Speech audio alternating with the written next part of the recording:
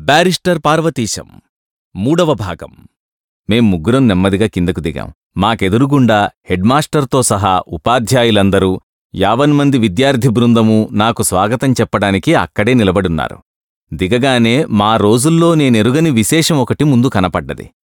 కొందరు విద్యార్థులు అన్ని తరగతుల నుంచి తలొకరో ఇద్దరో వచ్చినట్లుగా ఖాకీ దుస్తులు, నెత్తిమీద టోపీ, మెడలో నీలంరంగు గుడ్డ టైలా ముడివేసుకుని దారికి ఇరుప్రక్కలా వరుసగా నిలబడి నేను ముందుకు బయల్దేరగానే అటెన్షన్ అనే ఒక పొలికేక ఆ విద్యార్థి నాయకుడు పెట్టగా వారంతా తమ బూట్లు చప్పుడు చేసి నాకు సైనికాభివందనం చేశారు.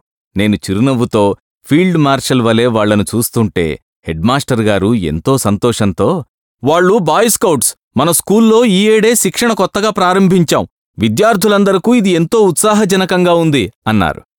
చోపుదార్లు పరాకు పలుకుతున్నట్లుగా కొందరు ఉపాధ్యాయులు కుర్రవాళ్లను అల్లరి చేయకుండా తమ తమ స్థానాల్లో కూర్చోమంటూ హెచ్చరిక చేస్తోంటే నేను నా ప్రక్కన ఉన్న హెడ్మాస్టర్ గారు మహామంత్రి తిమ్మరుసైనట్టు నేను రాయల్నా ఏమిటి అని అనుకుంటూ లోపలికి ప్రవేశించాను.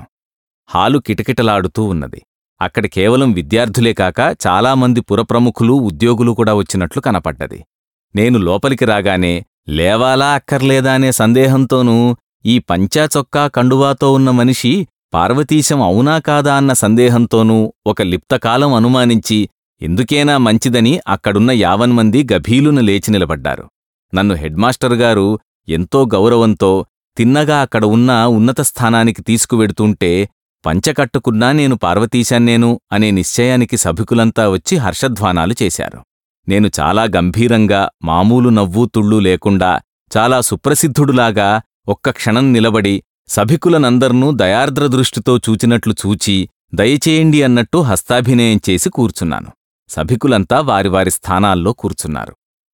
క్రిందనున్న ఉపాధ్యాయులంతా విద్యార్థులనందరనూ సరిగ్గా కూర్చోబెట్టి బల్లలు లేక నిలబడి ఉన్న కొందరు విద్యార్థులను ప్లాట్ఫారానికి ఎదురుగుండా నేలమీదనే కూర్చోబెట్టి నిశ్శబ్దంగా ఉండవలనని అందర్నీ హెచ్చరించగానే సభలో శబ్దం చల్లారింది.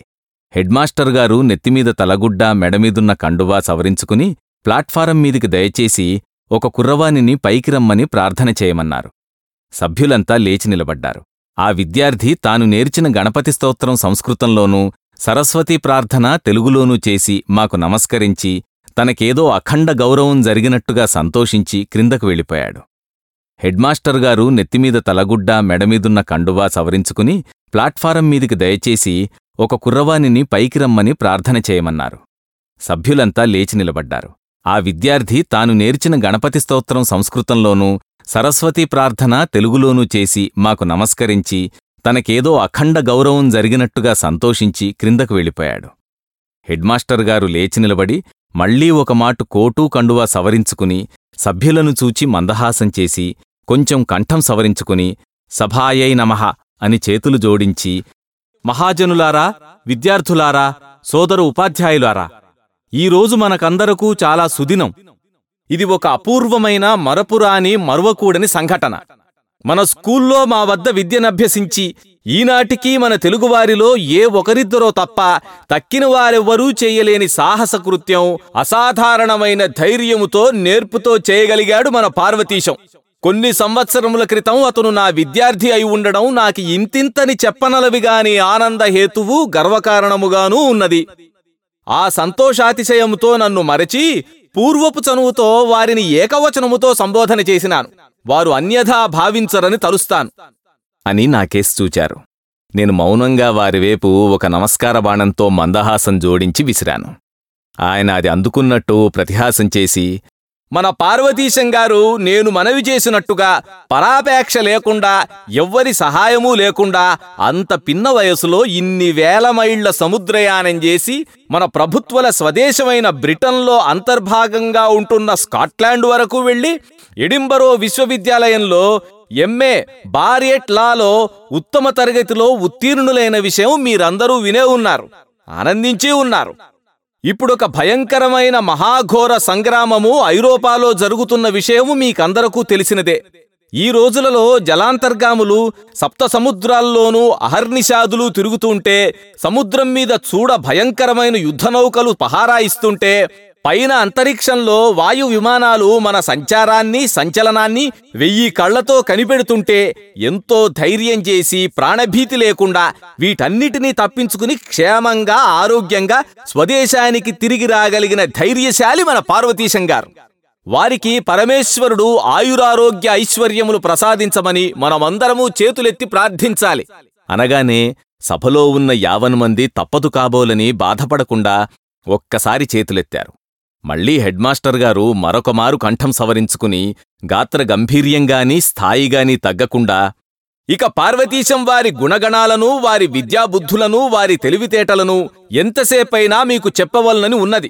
కానీ ఇప్పటికే కాలాతీతమైనందువల్ల నా పరిచయ వాక్యాలు ఇంతటితో ముగించి మన పార్వతీశం గారు లేచి వారి అనుభవాలను మనకు తెలుపవలనని కోరుతూ, సభా ప్రారంభం అనుకున్న కంటే చాలా ఆలస్యమైనందుకు మన్నించవలెనంటూ నేను విరమిస్తున్నాను అని కుర్చీలో కూర్చుని వారు పడ్డ శ్రమకు ముఖాన బయల్వెడిలన స్వేదబిందువులు తుడుచుకుంటూ ఉంటే సభికులు దిశలు మారుమ్రోగేటట్లు సుదీర్ఘ హర్షధ్వానములు చేశారు.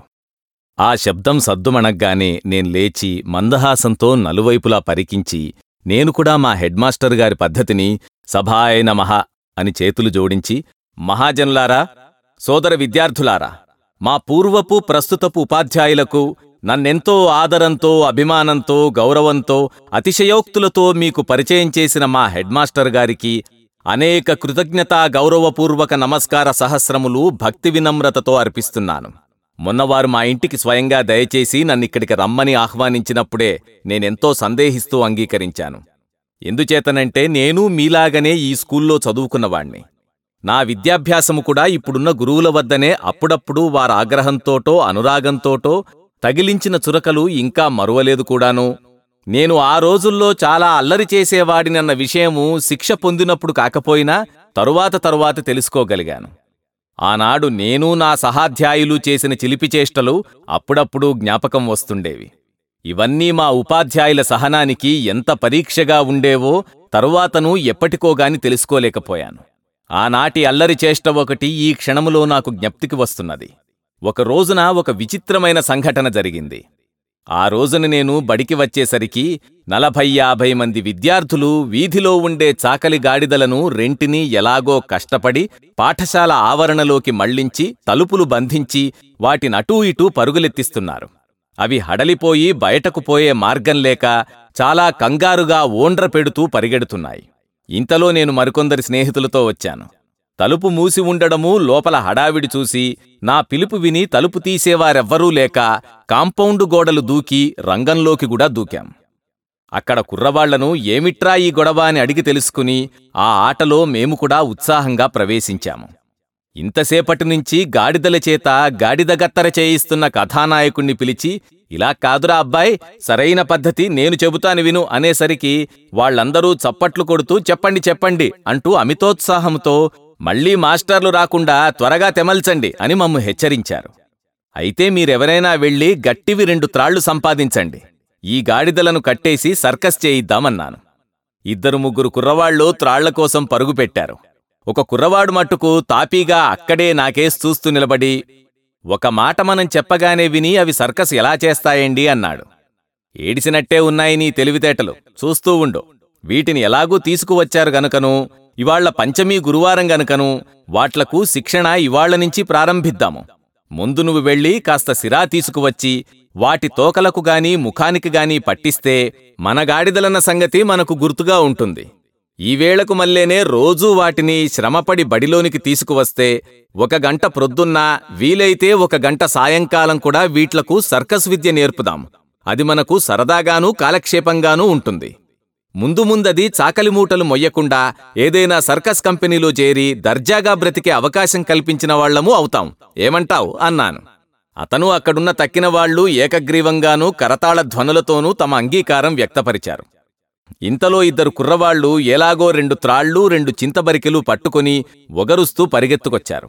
ఈ విద్యార్థుల మధ్య నుంచి గాడిదలు ఉడాయించడానికి దారిలేక, ఏదో తమ ప్రాణం మీదకు వస్తుందనే ఆలోచన లేక, అంత ఆలోచనే ఉంటే అవి గాడిదలు ఎలా అవుతాయిలేండి, హడలిపోతూ మా అందరికేసి జాలిగా చూస్తూ మధ్యను కొంత భయంతోనూ కొంత సంతోషముతోనూ హుర్రే అన్నట్టు ఓండ్రిస్తూ నిలబడ్డాయి. ఈ త్రాళ్లతో ఆ గాడిదలను కట్టడం ఎలాగా అని ఆలోచిస్తుంటే అతి తెలివైన ఒక కుర్రవాడు మేకపిల్లను ఆవుదూడలను పట్టుకున్నట్టుగా ఒక గాడిద చెవులు పట్టుకున్నాడు. ఈ మోటు సరసంతో ఆ గాడిదకు ఒళ్ళు మండి ముందున్న వాళ్లను కరవబోయి వెనకున్న వాళ్లను కాళ్లతో ఎగిరి తన్నింది. వాళ్లు మొర్రోమని పారిపోయారు. రెండో గాడిద తన్నెవరూ ఏమీ చేయకపోయినా తోటిగాడిదకు సానుభూతి చూపడం కోసం గిర్రున తిరిగి కనపడ్డవాళ్లని కనపడని వాళ్లని తన్నడం మొదలెట్టింది. దాన్ని ఇంగ్లీష్లో చెప్పాలంటే సింపథెటిక్ స్ట్రైక్ కాదు, సింపథెటిక్ కిక్ అనాలి. ప్రేక్షకులందరూ దుష్టులకు దూరంగా ఉండవలననే సంగతికి జ్ఞప్తిగా దూరంగా తొలగిపోయారు. మొదటి గాడిదను నలుగురు కుర్రవాళ్లు ఎలాగో తంటాలు పడి 4 కాళ్లకు బంధం వేశారు. నేను చింతబరిక ఒకటి పుచ్చుకుని ఆ మధ్యను ఈ ఊళ్ళోనే చూచిన సర్కస్ పద్ధతిని గాడిదను ఒక్కటి తగల్నిచ్చి అప్ అప్ అని కేకవేశాను. అసలే గాడిద, ఆ పైన ఈ కంగారుతో మతిస్థిమితం తప్పింది. చాకలి భాష తప్ప మరో భాషను ఎప్పుడూ విని ఎరుగని ఆ గాడిదకు అప్ అంటే ఎలా అర్థమవుతుంది? నయాన్నా భయాన్నా ఎన్నో విధాలే చెప్పాను. ఎంతకూ వినకపోతే మళ్లీ 2 తగల్నిచ్చి, ఓయ్ వెర్రిగాడిద కొడకా, అప్ అన్నప్పుడు 2 కాళ్ళు పైకెత్తాలి, తెలిసిందా అని ఆ ముందు కాళ్ల మీద మళ్లీ 2 తగల్నిచ్చాను. అప్పటికీ దానికి అర్థమై చావలేదు. ఈ విద్య తరువాత నేర్పవచ్చును. సర్కస్ రింగులో కదం తొక్కడం నేర్పుదావని నెమ్మదిగా మెడకు కట్టిన తాడును ఒకడిని పట్టుకోమని ఆ గాడిదను ముందుకు లాక్కు వెళ్లమన్నాను. అప్పటిదాకా అది గాడిదే అనుకున్నాను గాని ఏనుగనుకోలేదు. చచ్చినా అడుగు తీసి అడుగు వేయించడం నాకు సాధ్యం కాలేదు. ఎలాగైనా ఈ 1 ఫీటైనా ఈరోజు చేయించి తీరాలని పట్టుదలగా పనిచేస్తున్నాను. కొంతసేపైన తరువాత ఇంతవరకు ఉన్న కోలాహలం అంతా చల్లారి ఎంతో నిశ్శబ్దంగా ఉండడం గమనించి 4 వైపులా చూసేసరికి అక్కడ అదివరకు ఉన్న విద్యార్థి బృందమంతా మాయమైపోయారు. ఇదేమిటి వింత అని వెనక్కి తిరిగి చూతును గదా, గేటు అవతల నుంచి మా హెడ్ మాస్టర్ గారు మరికొందరు ఉపాధ్యాయులు మమ్మల్ని తదేక దృష్టితో చూస్తున్నారు. నాకు నిలువెల్లా కంపం వచ్చి పరిగెత్తబోయాను. నా అవస్థ చూచి ఆ గాడిదలు నాకంటే ముందే తెలివి తెచ్చుకుని నన్ను చూచి వెకిలిగా నవ్వినట్టుగా ఓండ్రిస్తూ పరుగు పుచ్చుకున్నాయి. అప్పటికి నాకూ చైతన్యం వచ్చి పారిపోదామని ప్రయత్నం చేస్తుండగా మన హెడ్ మాస్టర్ గారు ఎంతో ఆప్యాయంగా, నాయనా పార్వతీశం, ఈ గేటు తలుపు తీస్తావా బాబూ, మేము కూడా వచ్చి నీకు కొంత చేతనైన సహాయం చేయడానికి ప్రయత్నిస్తామన్నారు. వారి మాటలకు అర్థం ఏమిటో నాకు సరిగ్గా బోధపడక ఎలాగో కాళ్ళీడ్చుకుంటూ వెళ్లి గేటు గడియ తీశాను. హెడ్ మాస్టర్ గారు ఆప్యాయంగా నా భుజం మీద చెయ్యి వేశారు. వెనకనున్న ఉపాధ్యాయులంతా విరగబడి నవ్వబోయి బలవంతాన ఆపుకుంటున్నారు. నా భుజం మీద ఉన్న గురువుగారి హస్తం ఏదో ఇనుపగుండులా ఉండి క్షణక్షణం బరువు ఎక్కువవుతున్నట్టు తోచింది. నన్ను నెమ్మదిగా నడిపించుకుని హెడ్ మాస్టర్ గారు వారి గదిలోకి తీసుకువెళ్లారు. తక్కిన మాస్టర్లంతా వారి కామన్ రూంలోకి వెళ్లి మమ్మల్ని గురించే కాబోలు నవ్వుకుంటూ మాట్లాడుకుంటున్నారు. మొదటి గంట కొట్టారు. హెడ్ మాస్టర్ గారు తాపీగా కూర్చుని నా భుజం మీద చేయి తీసేసి, ఏమిటోయ్ పార్వతీశం, మనకున్న గాడిదలు చాలక పై గాడిదలను కూడా తీసుకొచ్చి ఏదో గాడిద గత్తర చేస్తున్నావేమిటి అన్నారు.